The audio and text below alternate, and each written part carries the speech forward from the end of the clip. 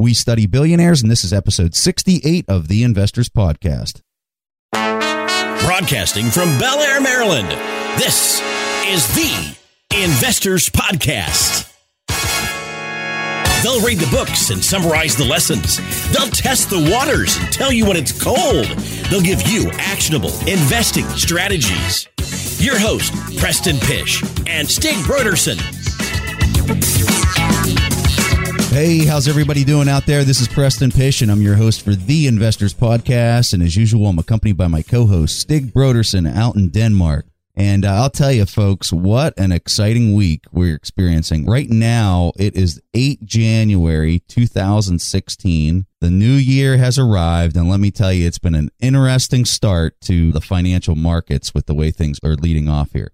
I saw a stat that said this is the worst opening for the first week that the stock market has ever had. Worse than anything that they saw in the Great Depression. And it showed, I had this chart. In fact, maybe we'll add it to our show notes so people can see. But there was a chart that laid out the first week opening of every new year over like the last 100 years.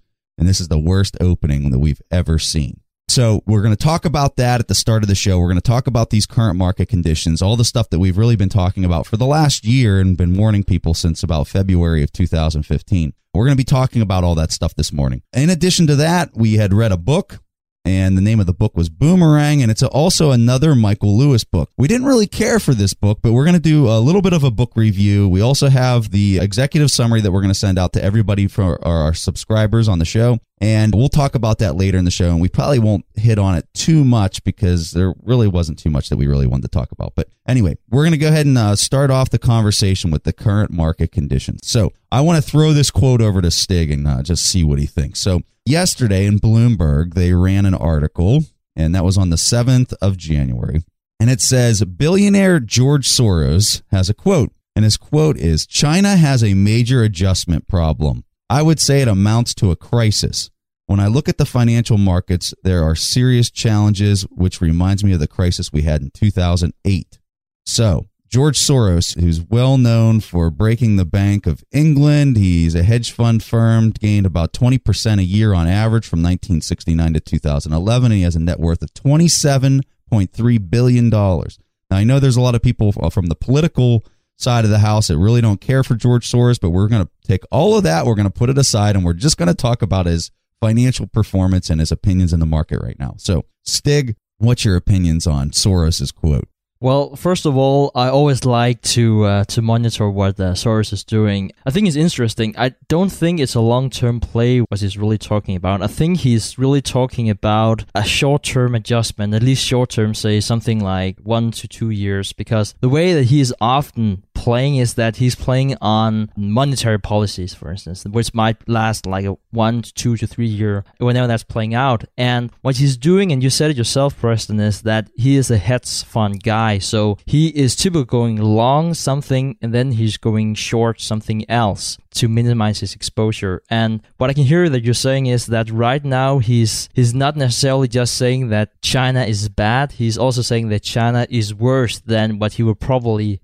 compare it to. So if I had to throw it back to you, would you say that right now his play is to go long the US and then short China? Yes, absolutely. I think it's interesting to see that Druckenmiller is following a similar approach to George Soros at the moment. And if you don't know him, I think his net worth is something like $4 billion, and he's also a hedge fund manager. Actually, he used to work for George Soros, so I probably shouldn't be too surprised that they're doing something similar. But what he's doing right now is that he's shorting the euro, but he is still going long the US dollar. And what he is saying is that the reason he's doing that is that he sees the monetary policies for those two regions differ. He is seeing that Europe will still keep lowering the rates. So he is thinking that we might see a further devaluation of the euro. So again, this is euro, this is not China, but the play is somewhat the same. So I want to talk about an idea here that, it might be wrong, it might be right. I don't know. But for me personally, whenever I get in a condition where markets are overvalued, some would argue they're severely overvalued over the last year, I have a tendency to really be attracted to the ideas and the opinions of people that have a track record of having great performance during stock market crashes. So those people for me are George Soros, Stanley Druckenmiller, Ray Dalio. Those kind of guys just kill it. In fact, they make a lot of their money and a lot of their gains during market crashes. So for me, those are the people I want to listen to.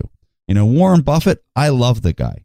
Absolutely love the guy. In fact, Stig and everyone knows, Stig and I have written all these books. We've built websites around Warren Buffett. But the fact of the matter is, Warren Buffett gets crushed during market crashes. He does. He's on record. He said it himself. I've lost 50% of my net worth 5 times or 6 times from all the market crashes that when they occur. So I'm of the opinion, I don't really want to study Warren Buffett during these times where we think that things are overvalued. I want to pay attention to these Stanley Druckenmiller kind of guys who just kill it. These guys just murder it during market crashes. These guys might have a 70% positive gain in 1 year because of their positioning. So I recently wrote an article on 1 January 2016.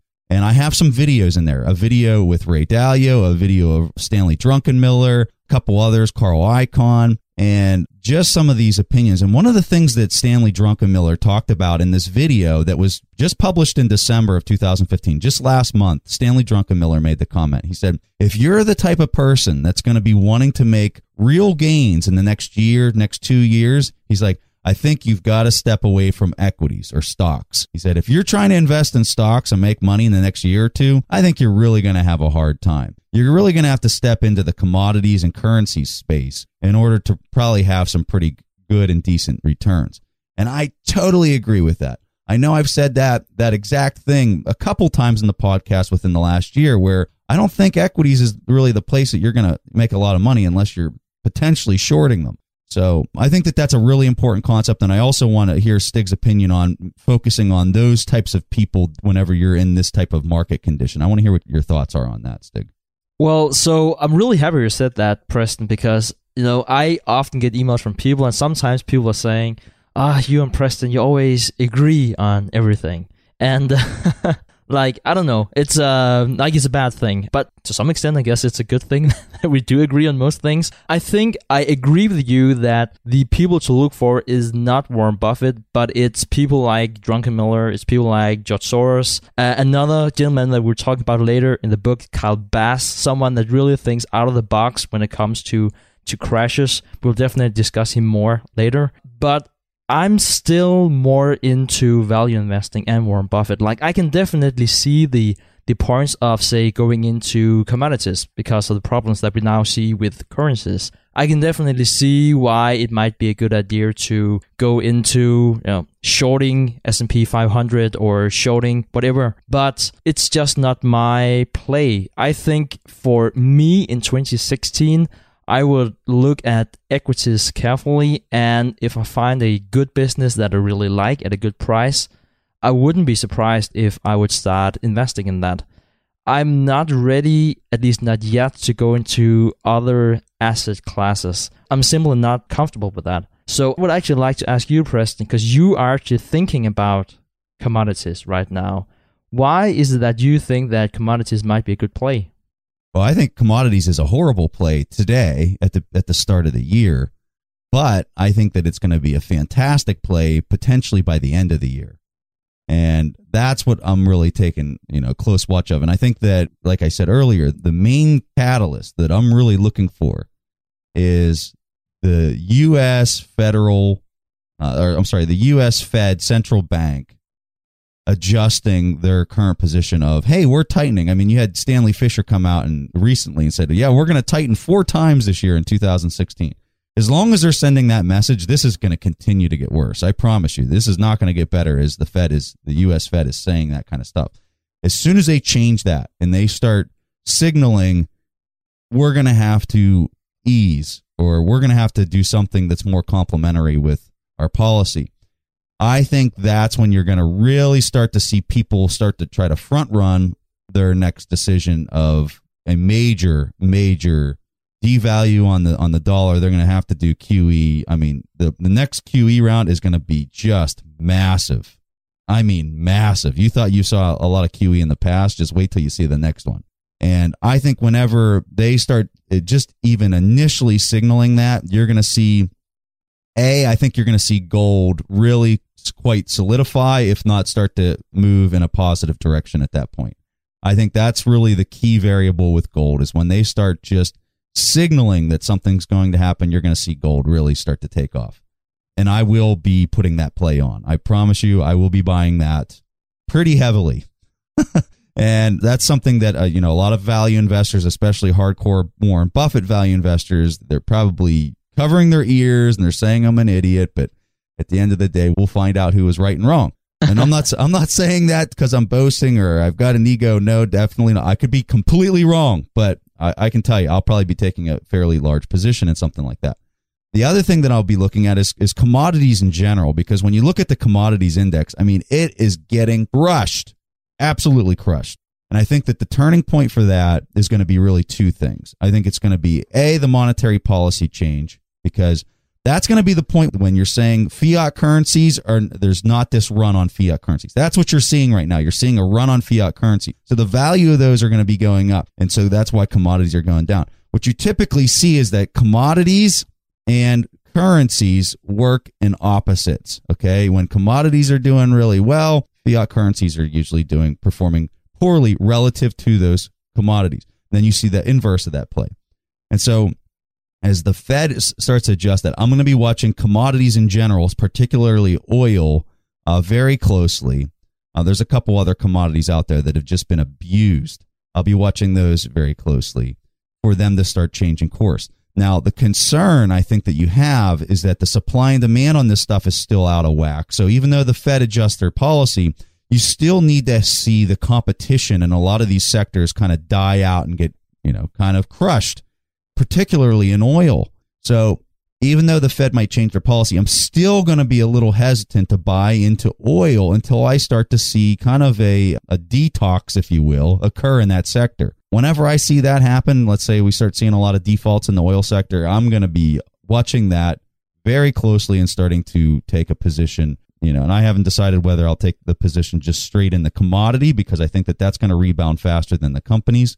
I think there's going to be a little bit of a lag for the companies to start performing well again, but time will tell. I'm just going to continue to watch it and try to take that position. Yeah, so no, if people out there are thinking, yes, finally, Stig and Preston, they disagree on something. I don't know if I necessarily disagree with Preston on this one. Preston has definitely done very well, and he is definitely also looking more careful at things like currencies and oil price, something than I am. So when I say that is because, I took a position in oil when it was $80, and then I took another position when it was $60 and another one because it was $40. So I'm looking at the fundamentals saying, do I like the price? And if I like the price, I would definitely buy into it. If it goes up, it's good. If it goes down, so I can probably buy something more. One thing I want to add is that I think Preston's strategy is really good. I think, especially if he knows how to time this, and he's been a lot better than me, so should probably just listen to him, is that one thing to keep in mind is that demand for oil is actually still been going up in 2015. The demand, everything, if it's commodities, currencies, whatever, it's all about supply and demand. And if you look at the demand for oil has still gone up in 2015. So you heard about the oil price being slammed and you're thinking, it doesn't make any sense. Demand has gone up. What's happening? Well, it's no surprise. The supply has just overflooded the market. So it's not enough if demand has gone up by 1 million barrels a day, whatnot, if you see this huge supply. And I think whenever you hear, for instance, news from China is not using as much oil as they used to, or the growth is not as high as it used to. Right now, China is using something like 11 million barrels a day. The US, just for comparison, is using 80 million barrels a day. But whether or not they're using, say, 300,000 barrels more or less, that is not what is moving the market right now. What is moving the market is both the anticipation, but also the amount of oil that's flowing in the market. And once you see that stopping, and I think that is probably what you're looking at, Preston, that's when you'll see the shift in the oil price. Yeah, and a little bit of my concern, too, is if you do start having this global contraction with the credit cycle, with where we're at, if that does happen, the demand is going to also decrease. It's going to be less than what they're thinking it's going to be. And I think that that's something that, allows me to continue to have the position that I'm not going to be late to the party here. with oil, with respect to oil. I think that price down in the $30 range, for me, when I'm looking at the next year, I look at oil really $50. If it gets above $50, I'd be very surprised. It could absolutely shoot higher than that. Billionaire Boone Pickens had this interview with Carl Icahn. Boone Pickens said, now this is the best part. Boone Pickens, in his interview with Carl Icahn in December, said that in 6 months from now, oil is going to be $70 a barrel. Carl Icahn was like, yeah, I'm not so sure about that. I agree with Carl Icahn. I do not see oil being at $70 in 6 months from now. I could be wrong. It could be. If this thing unravels itself a whole lot faster than I'm expecting it to, like let's say the next month or 2 months, this thing just totally unravels itself, then maybe, yeah, you could see it by 6 months. But I don't necessarily see that happening. When I think you see oil up at $70, you're talking like a year from now, if not more. So, and the interesting point that I had is if you rewind the tape 6 months back, Boone Pickens was saying that oil would be $70 today. So he's been saying that catchphrase for quite a while, and it's really not catching on. And he's not able to actually substantiate his position. And let me tell you, Boone Pickens, I mean, this dude's been in the industry a whole heck of a lot longer than Preston Pish has, and he's knee-deep in understanding this stuff, so he's maybe somebody to listen to. I just want to throw that contrarian point of view out there by another billionaire that has a different opinion than me. But I'm standing by, and those are really the two critical variables for me, which is the defaults, a large, substantial amount of defaults in the industry, and also the Fed changing their policy is really going to be my turning point where I try to start taking a position. Yeah, and Preston, I think it's really interesting you talk about that and the problems that you see in the oil sector right now, because still that's just it's a different approach than, for instance, what I do, because you're saying, okay, so you have a lot of problems in the oil sector, you want to stay out of it or at least wait until it drops. I'm definitely still seeing the same warning signs as you are, but for instance, I took a position in Exxon not long ago, because Exxon, obviously they will be hurt, but this balance sheet is super strong. They'll probably still be making money in the years to come. I just want to say, like, that's what I'm saying. And if something should go wrong in the sector, I think you're right. It might be. The time for me is just too tricky. And this is the reason why I keep putting the decision off, because at the end of the day, if oil's at $30 a barrel, all these oil companies they've had a very horrible last 2 years. I mean, horrible. And I think if you bought them at the price that they're at right now, and you didn't look at it for 5 years and you opened up your account and look, it's going to be a very good investment for you. I fully believe that. But for me, I feel like I could still get that same price. My opinion, I feel like I'm going to be able to still get that same price in 6 months from now. And I think that I can make a whole lot of money in other investments between right now in January 2016 and call it the middle of the summer. That time frame, that 6 month period of time, I have other things that I'm doing with my money that I don't particularly want to talk about on the show because they're very speculative, and it's not something that I really even want to put that thought in people's minds because it's such a speculative thing. I want to talk about investments on this show. I don't want to talk about speculation and potentially, because this is a great topic, okay? The idea of conviction. If you're the type of person that makes an investment and you fully, just really have a lot of conviction behind that position because of the knowledge that you have accumulated on it, you're going to continue to hold that position. And if that position moves against you, if you have a high level of conviction, you're going to buy more because you have this opinion, you have this theory that it's going to move in a certain direction. So I get in these positions where I have a lot of conviction behind something and I'm very comfortable buying it. But if I told somebody else about that position, it would take me a day to substantiate why I might have such a high level of conviction and theory behind why I have it. And even then, they might not fully understand or have the same opinion of why I have it. And what I don't want to do is I don't want to throw out these picks and these ideas that are very complex ideas, that are macro ideas or whatever, and people just action them. And then they have no conviction. And then when it moves against them 5 or 10%, they sell out of the position. Okay? That's what I want to avoid. And that's why I don't talk about all the things that I'm doing, especially the speculative things, because I don't want people to be speculative. I think when you get it to a certain point with your investing, you can be a little bit more speculative than not. But I really want people to focus on investing. And I think right now, and this is what I wrote in the article that I published on 1 January, I think one of the best things for people to be doing is having a fairly substantial cash position. You know, we beat up on Warren Buffett a little bit, but you go to Warren Buffett's balance sheet on Berkshire Hathaway, And the last one that I saw was what, $70 billion of cash that he's sitting on. It's a lot of money.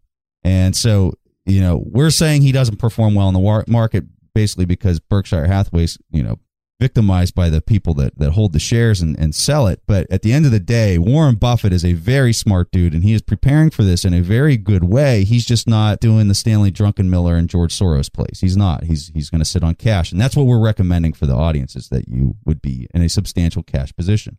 Let's take a quick break and hear from today's sponsors. The dream of owning a vacation home can be daunting. From finding the best guests, to the maintenance, to organizing the cleaners after every guest stay. With Vacasa, they make that dream into a reality. As a full-service vacation home management company with vacation homes in key destinations across the U.S., they know how to make owning a vacation home easy and profitable. On top of proactive property maintenance visits by professional local teams, a data-driven booking platform, and around-the-clock support, homeowners earn on average 20% or more revenue from their vacation homes. Vacasa makes vacation home ownership easy. If you're looking to make more from your vacation home by doing less, partner with Vacasa at vacasa.com. That's vacasa.com to get started on your dream of owning a vacation home. Have you ever wondered if there's an AI tool like ChatGPT specifically built for the stock market? A tool that not only aids you in your research and analysis process, but also allows for dynamic discussions? Today, I want to share such a tool with you called Meka. Meka is the AI-powered stock research assistant now enhanced with real-time stock data. Meka does a lot of the heavy lifting of sifting through financial statements and company data and delivers it to you nearly instantaneously, and the best part is that it's 100% free. Try it out today and ask Meka questions like, what is the financial health of Microsoft? How much cash does Copart hold on its balance sheet? What is the return on invested capital of Adobe, or millions of other prompts? Check it out today for free at Meka.com. That's MEYKA.com. Today's episode is sponsored by Range Rover Sport. Range Rover Sport leads by example with their dynamic design that rises to the occasion. It's got powerful on-road performance and commanding all-terrain capabilities, coupled with signature Range Rover refinement. The third generation Range Rover Sport is the most desirable, advanced, and dynamically capable one yet, redefining sporting luxury. It's got advanced cabin technologies such as active noise cancellation and cabin air purification, offering next-level comfort and refinement. The purposeful cockpit light driving position sets the tone for a focused interior that promotes exhilarating driver engagement. Award-winning Pivi Pro infotainment is at the heart of the experience and provides intuitive control of the vehicle systems. You can enjoy a dynamic drive and total comfort with optional 22-way adjustable, heated and ventilated electric memory front seats with massage function. Design your Range Rover Sport at LandRoverUSA.com. That's LandRoverUSA.com. All right, back to the show. Yeah, well, Warren Buffett does better than the market, when there's a downturn in the market, but he doesn't do the same play as the hedge fund guys that actually profit during a downturn. So what Warren Buffett does is that he loses less than the rest of the market, which is also extremely valuable, obviously. I have another point to what you're saying, Preston, about not always disclosing everything that you're doing, and I kind of struggle with the same thing because we're here to... I don't know if we're here to guide people. I think that's up to people for themselves to determine that. But I think in a way we are obliged to say what we're doing because I just don't want to talk my position to thousands of people. And then people can have this thought that wow, Stig is speculating that people do as he say and he would do something that's opposite. But at the same time, you don't want people, not necessarily in a bad way, but to be messing with your head. Like you don't want to be, hey, I'm Stig, I've been investing in oil, and since I have that, and since I said that to so many people, I can never change my position. And I think that's also very important to stress. So hopefully you will have a chance to meet Preston and I out in Berkshire, and we might be saying like, oh, Stig will be saying, I'm short oil, and Preston will be saying, I love oil more than everything. I can't see this happening, but, take it for what it is. And, it's also important for us to stress that it's nice to have a platform where you can change your mind. So basically this is, I think Preston just said that, but we're recording this on January 8th. But, tomorrow we might do something completely else. And Now I've said that I took a position in Exxon not too long ago. Whenever we meet, I might think it's the most horrible company you can see out there. And right now, the reason why I did that, right now, is just that I don't see the same place as Preston. At least I don't have the courage to pull the trigger on the same alternative asset classes. So right now, I'm just saying I can get like 3-4%, whatever dividend yield at the moment, and just wait for the rebound. That's my play. If I can get the kind of return 2016 while I wait for the rebound, I'm heavily exposed to oil. That's fine for me. And Preston might have another opinion because he's looking somewhere else. Yeah, my approach is drastically different, but I'm a lot more aggressive. Like when you meet our personalities, I'm a lot more aggressive. My plan for 16 is to have an epic year, but sometimes those end in chaos and disaster. So it's definitely a different approach. But what I want to talk about on the show is good, sound advice. So let me talk about this. So I had a friend that I said, I think that a cash position is probably a very good position to be in going into 2016. This person took my advice, and the first week with this open, the market was down, let's just call it almost 10%. And so I was talking to this person on the phone, and I said, wow, you had one heck of a week. You basically, made $100,000 in your position. And the person said to me, they said, what do you mean I made $100,000? I didn't make $100,000. I didn't make anything. And I said, yeah, but it's always relative to something else. I said, if you would have continued to basically own the index or the S&P 500, which is kind of what the person had, if you continued to own that, you would have had, $900,000 in your portfolio instead of $1 million. And the person was kind of like, yeah, I guess. And I'll tell you, folks, I think that this idea is the trap. This idea is the trap that gets investors like nothing else, because they don't understand the power of protecting your downside. We had William Green on our show, and the very first person in William Green's book, he wrote this book that was just a fantastic book that outlines the greatest minds of investing. And one of the very first people in his book was a gentleman he just recently passed away. This man shorted the market during the Great Depression. When the market crashed during the Great Depression, he was actually shorting the stock market. So in this book, in big, giant quotes, he was asked, what's the most important thing investors need to know? And what this gentleman said, single-handedly most important thing investors need to know is how to protect their downside risk. Okay? And I totally agree with that. And I think that the problem that a lot of people have is a psychological problem that if they don't feel like something is actually going up or progressing, they don't see that as a win. So going back to my friend that I was talking to on the phone that basically had a $100,000 week. In a week, he had a $100,000 week because he had moved into a straight liquid, short-term bond cash type position that didn't move an inch as the S&P was down 10%. He didn't really feel like he did, he wasn't happy. And for me, I'm thinking, this dude just killed it. And he wasn't happy. And so I think that people got to wrap their heads around that, because that guy just killed the stock market, absolutely murdered it. He could just be completely flat with the S&P for the rest of the year. And if he takes that 10% gain, he just killed it. Professional investors, if they can beat the market by 2%, they are a master at their craft. So I think people really need to have a lot of respect for that idea of protecting your downside risk. And just because it doesn't go up, that is a win, folks, if everything else goes down. I'm so happy you said that, Preston, because I was just looking at my stocks and I was thinking, oh, Steak, they have just dropped so much. But then, first of all, I thought, wow, that means I can buy more.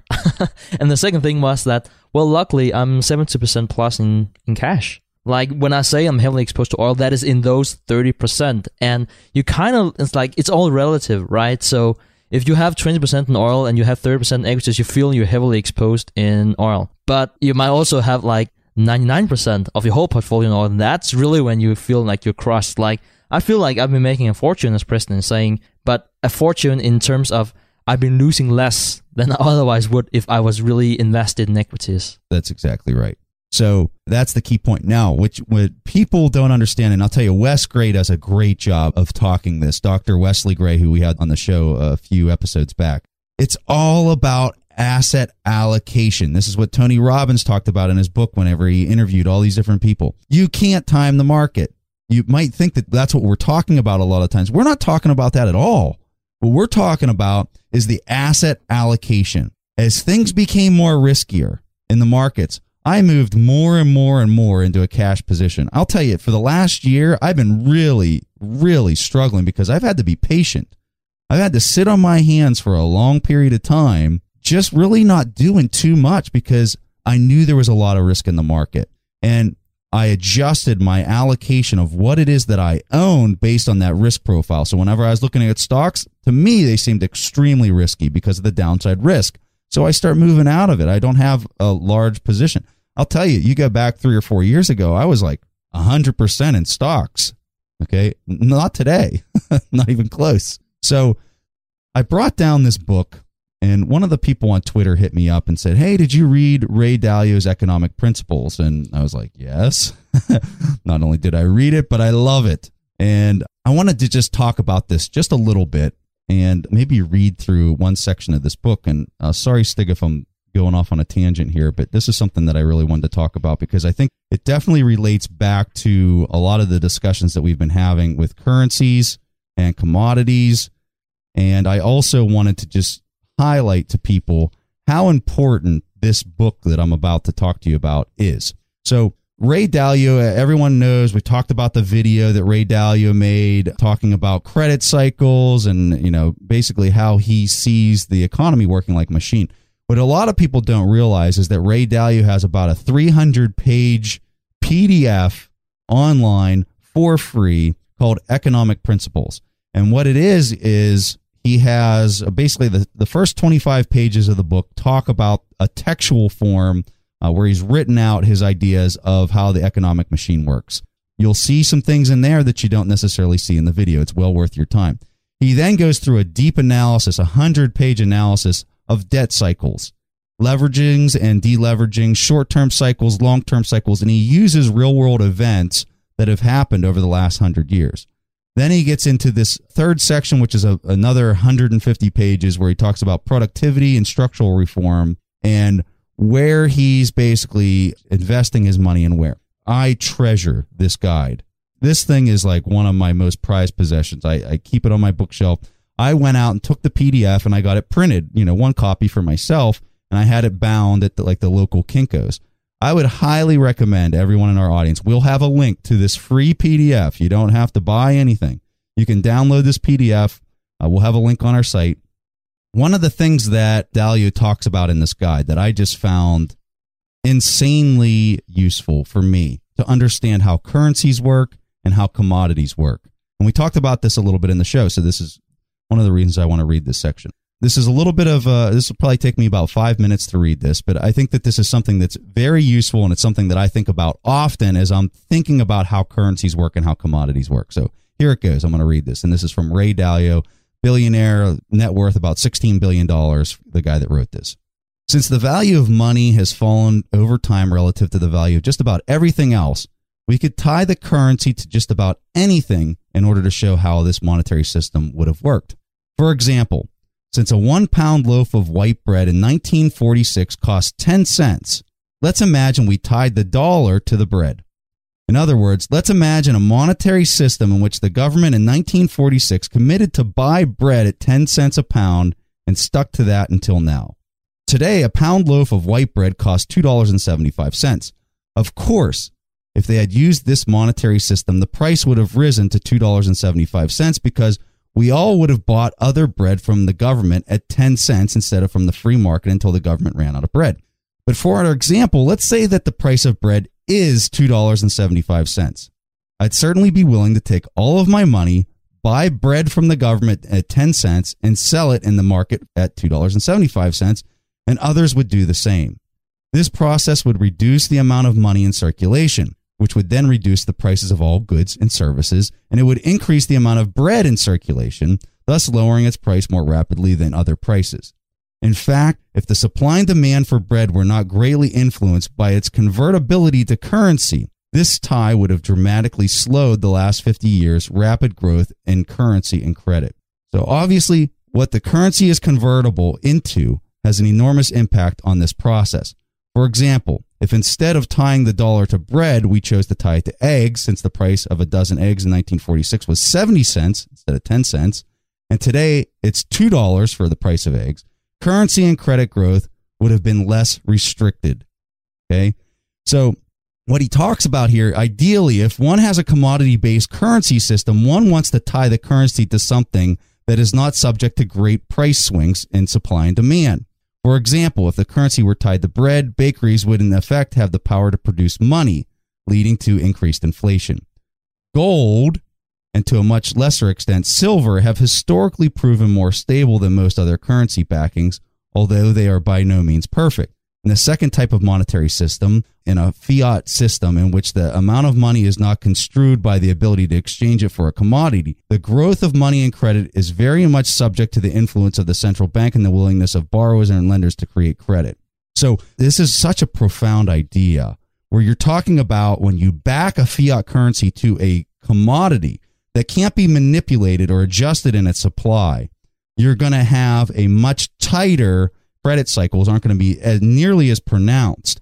And as you step away from that and you get into something that the price that it's tied to is very volatile or nothing at all, you see these credit cycles that go into these big swings. And what you can see in this as well is you can see how currencies and commodities are tied at the hip. But it's almost like they're tethered together because something always has to be related back to something else in order to talk about price. So that's just a little glimpse of some of the stuff that's in this book that billionaire Ray Dalio has written. So I know that was a little bit long. I'm sorry to just keep on reading and droning on Stig. He's yawning right now. No, I'm not. I like your point, Preston. All right. So we said that we were going to talk about this book, and it's probably going to be one of our shortest book summaries ever. We're talking about Michael Lewis's Boomerang book. For anybody, if you don't want to read this book, which is what I recommend, don't read this book. I didn't really like this book. Stig, did you like this book? No, I really didn't. I actually considered shooting you an email saying, let's not do this book. And then I came up with this idea. Could we just do something with current market conditions and then still say that we kind of did a book? And that's what we did, I guess. Yeah, that's exactly what we did. And I almost sent the same email. But here we are. We did complete the book. I was not impressed. And, to be honest with you, Michael Lewis, probably one of my favorite writers. It was kind of a weird book. He goes around the world. Michael Lewis travels around the world and he looks at all these different economies. Like he starts off in Iceland, then he goes to a different location, and he basically talks about a lot of the issues that have unfolded in some of these countries. And there's a lot of interesting points. I'm not going to lie. There's some interesting points, but in totality, I didn't really get the gist of the book. Like, what was it? What was the big main theme of the book? And I just didn't really capture that.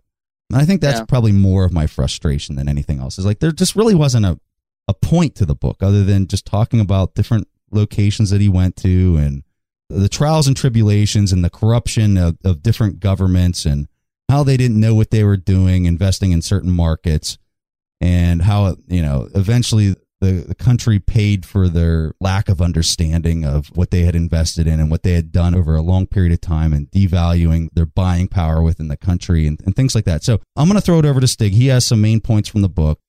Yeah, so I think what Preston is saying is that Michael Lewis just travels around the world and he starts in Iceland. And I think the key takeaway I had from his story in Iceland is how basically you can manipulate asset prices. And I guess that's basically what the financial crisis was all about. But I think he had a very interesting anecdote to that. So just to give you a point of reference, so from 2003 to 2007, the stock market was up 9 times in Iceland.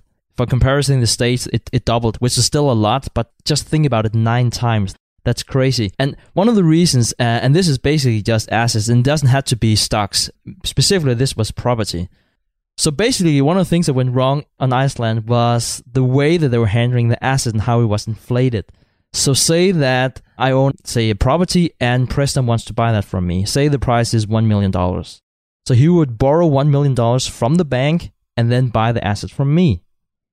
Then what would I do? I would like that asset back, for instance, and Preston would say to me, it costs $1.5 million. So I would go into the bank and borrow up to $1.5 million, and then buy it back from Preston. Now, it was a bit more advanced than this. It was not just 2 people, because that would be too obvious, but they have like a whole circle of people doing this. So they were passing around assets and then borrowing it to the inflated value and then spending that money. And I think that was one of the things that was really disgusted me about the whole story about Iceland. If that is really what has happened, I guess I was not too surprised of what did happen up there. So that was definitely one of those scary stories that hopefully shouldn't be repeated. For the second point, then he went to Greece, and I think Michael Lewis's whole story about Greece was kind of strange. Like, I was kind of waking up thinking, did I really listen to an hour about some monks in Greece? Like, did you get the same impression, Preston? Well, to be honest with you, this is maybe one of the parts in the book that I liked. Oh, really? Yeah, I liked the Greece part. I think it was an interesting story. Now, I didn't think that it really added much value to my understanding of markets or anything like that, but it was kind of a neat story. It just didn't apply to anything. You know what I mean? So I liked it, but I didn't like how it fit into the broader context of the book. Yeah, well, I think my Greece story is that Greece is such a weird country, and especially the way that they manipulate the numbers, even from the States. So if you're thinking, how could Greece ever adapt to the euro? Because there is a lot of rules and regulations they have to follow. And for instance, one of them is that they cannot have more than 3% deficit to GDP. So what did the Greek government do? They just moved expenses like pension and defense. They just erased that off the books. They cooked the books. And this is actually my favorite story, because there was also rules in terms of inflation. And apparently there was a lot of inflation in Greece back then whenever they were adopting the euro. So one of the guys, his job was to figure out how we can get less inflation. And what he did was that the way that you measure inflation is that you have a basket of goods. And apparently back then in Greece, tomatoes was very expensive. So what he did was he removed tomatoes from their inflation index because they was very expensive good. And suddenly they have lower inflation. I was like, boom. Oh my God, it's really what happened. It's like magic. The inflation goes down when you take the tomatoes out. Yeah. Yeah. I don't know. Do you have anything to Greece, or do you want to go to Ireland? There was a little bit of an interesting discussion with the monks and buying up all this real estate. It was quite. I enjoyed the Greece portion of the book. I thought that it was really interesting, and the talking about how they had cooked the books and how they got into the euro. I think that was a really interesting discussion. Doesn't really fit into a broader theme of the book, but that's my only comment, Stig. Yeah, I think I definitely didn't like too much. Oh, sorry, Michael Lewis. I love your books, and this is just so negative. But I definitely didn't like the island part. I think it was. I think what Michael Lewis does really well is that he has these interesting anecdotes that can really build up a story and really build up characters. He's a great storyteller. That's the one thing I will say. Like, that's what Michael Lewis does really well. This guy will set up a story, and I think that's why so many of his books have been turned into motion pictures, is because he's a great storyteller. So you will get that in the book, but this one was really lacking as far as the structure and just the layout, and it was kind of a mess. You could tell he probably put this one together pretty fast. Let's take a quick break and hear from today's sponsors. Support for this podcast and the following message comes from Corient. Corient provides wealth management services centered around you. They focus on exceeding your expectations and simplifying your life. Corient has been helping high achievers just like you enjoy their lives more fully, preserve their wealth, and provide for the people, causes, and communities they care about. As one of the largest integrated fee-only registered investment advisors in the U.S., Corient has deeply experienced teams in over 20 strategic locations. They have extensive knowledge spanning the full spectrum of planning, investing, lending, and money management disciplines. Leverage Corient's exclusive network of experts to craft custom solutions designed to help you reach your financial goals, no matter how complex they may be. Real wealth requires real solutions. For more information, connect with a wealth advisor today at Corient.com. That's Corient.com. Corient.com. As someone who's constantly on the road and traveling, Briggs & Riley has been a game changer that ensures my travel experience is phenomenal. I'm a satisfied customer of Briggs & Riley myself, and I can certainly tell you that their luggage performs. It's extremely durable, it has amazing features that make packing and getting around easier, and they have the best lifetime guarantee in the industry. If your bag is ever broken or damaged, they'll repair it free of charge, no questions asked, even if your airline damages the bag. They also just released their Simpatico collection of hard-sided luggage. It has this new one-touch feature which allows you to expand your luggage, pack it, then compress it to its original size so a carry-on can still fit in the overhead compartment, plus many other cool features. If you want luggage that was awarded the best carry-on by Forbes, then now's the time to get it. Get your new and improved luggage at briggs-riley.com. That's briggs-riley.com. Looking to part ways with complicated, expensive, and uncertain shipping?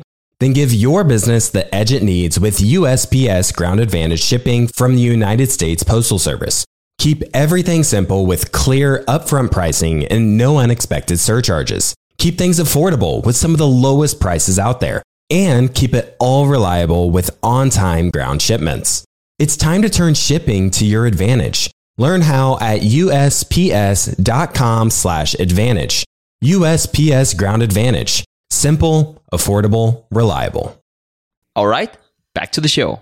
Yeah, I think the one thing I did like about his story about Ireland is his discussion about when is a bank systematically important.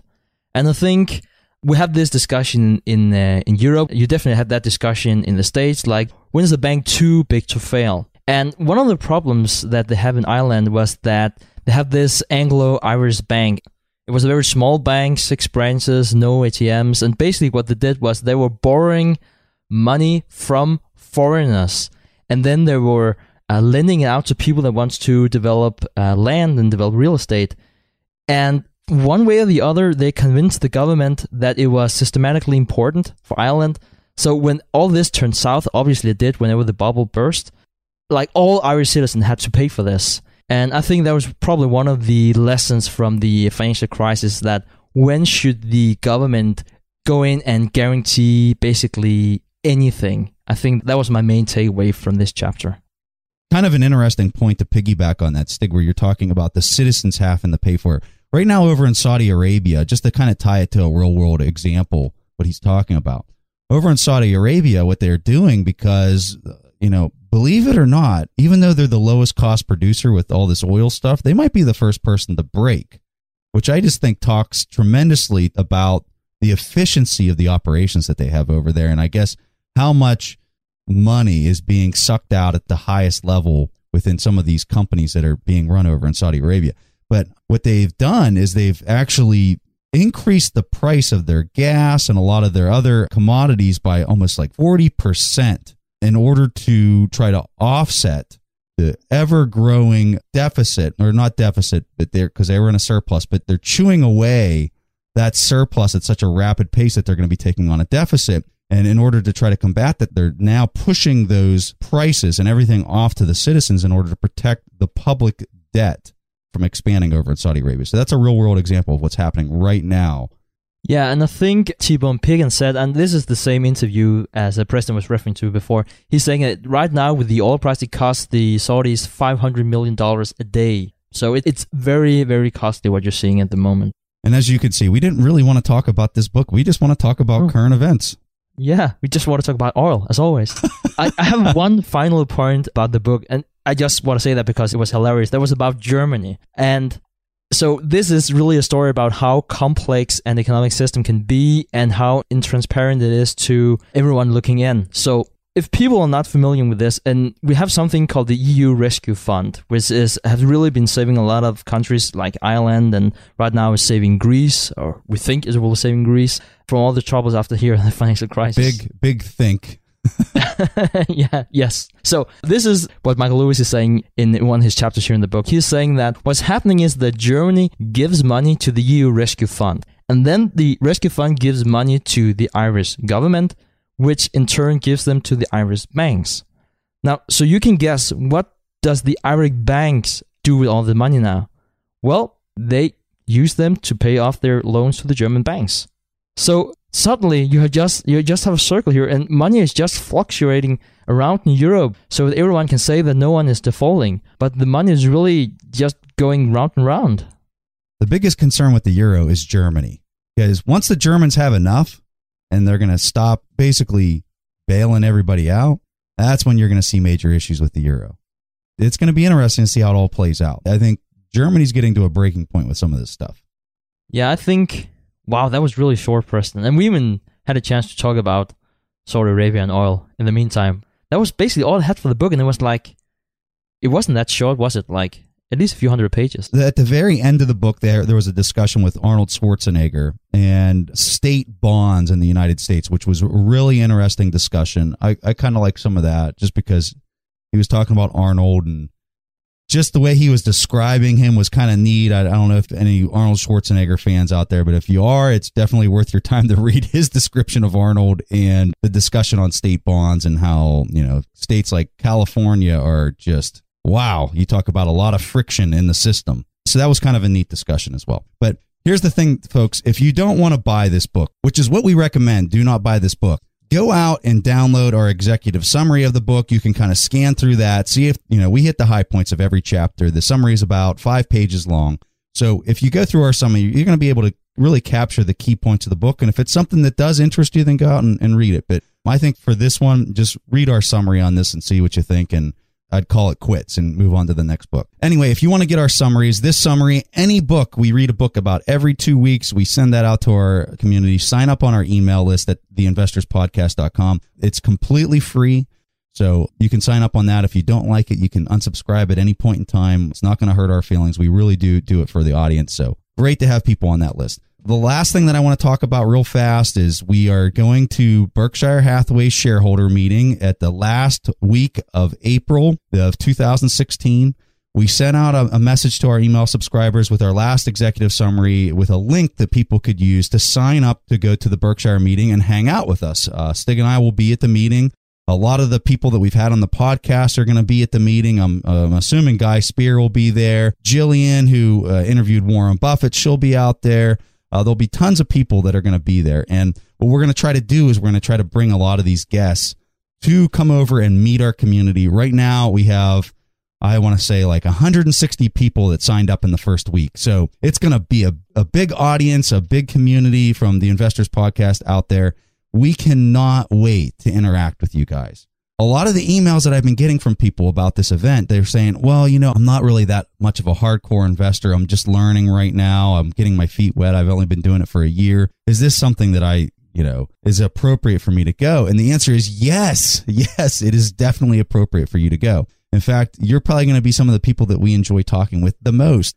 So please, please, please, if you're in that local area or you want to fly out for just like a little mini vacation and just see something really neat, to see Warren Buffett on the stage with Charlie Munger and Bill Gates and all those guys, come out for this event. It's really going to be a great time. And, the thing that I took away from the last shareholders meeting more than anything was the people that I got to meet. You're going to meet some of the most interesting people at these things. Yeah, last time we met Hari, right? And now he's a part of a mastermind group. So, those are some of the people that you'll get to connect with, and you'll get to connect with people from our community. And, some of the bonds that we had from that meeting are just so strong with some of the people that attended last time. So, highly recommend that. If you guys have the extra cash to pay for the ticket to get out there and to pay for the hotel, that's pretty much all it takes. Oh, one other thing I want to clear up with the meeting. In order to get credentials for the Berkshire meeting, you only have to have a B share. You do not have to own an A share, which is like $200,000. So, you don't have to own an A share. You can actually own a B share and still attend the event. So a B share is like $129, I want to say right now. So you can buy one B share and then you can apply for your credentials to attend the meeting. So just realize that it's a lot easier to go than you might think. So one of the most useful tools that we have that Stig and I use is audibles.com. We use Audibles because we can listen to all these books when we're traveling on the road. And I've got 4 kids. I don't know if I've ever really talked about that too much on the show, but it's like a circus at my house, and it's very hard to read books. So a lot of the times when I'm in the car and on a 30-minute commute or whatever, I'm able to do 2 things at one time. I can drive in the car and I can read a book. And there's many of other opportunities that you might have. You might be cutting your yard, or you might be washing dishes or whatever. You can do 2 things at once when you do Audibles. And this has been a huge part of our ability to plow through so many books and to be able to learn and just share a lot of this information. So if you go to our website and you use any of the links for our Audibles, you can get your first download completely for free. Some of these books are like $30 to $40. So if you pick one of those books, it's like a $30 to $40 gift from Stig and I to download your very first Audible book. So we highly recommend that you guys use that link. So that's all we have for this week on the show. We thoroughly enjoyed talking some of this current market conditions. We'll continue to watch what's happening in the market, provide you guys information through our emails, through our podcasts, through our tweets and Facebook posts and all that stuff to help keep you educated on some of the things and some of the important variables that we're looking at as the market conditions continue to change. We just really want to thank our audience for joining us this week, and we'll see you guys next week. Thanks for listening to The Investors Podcast. To listen to more shows or access to the tools discussed on the show, be sure to visit www.theinvestorspodcast.com. Submit your questions or request a guest appearance to The Investors Podcast by going to www.asktheinvestors.com. If your question is answered during the show, you will receive a free autographed copy of the Warren Buffett Accounting Book. This podcast is for entertainment purposes only. This material is copyrighted by the TIP Network and must have written approval before commercial application.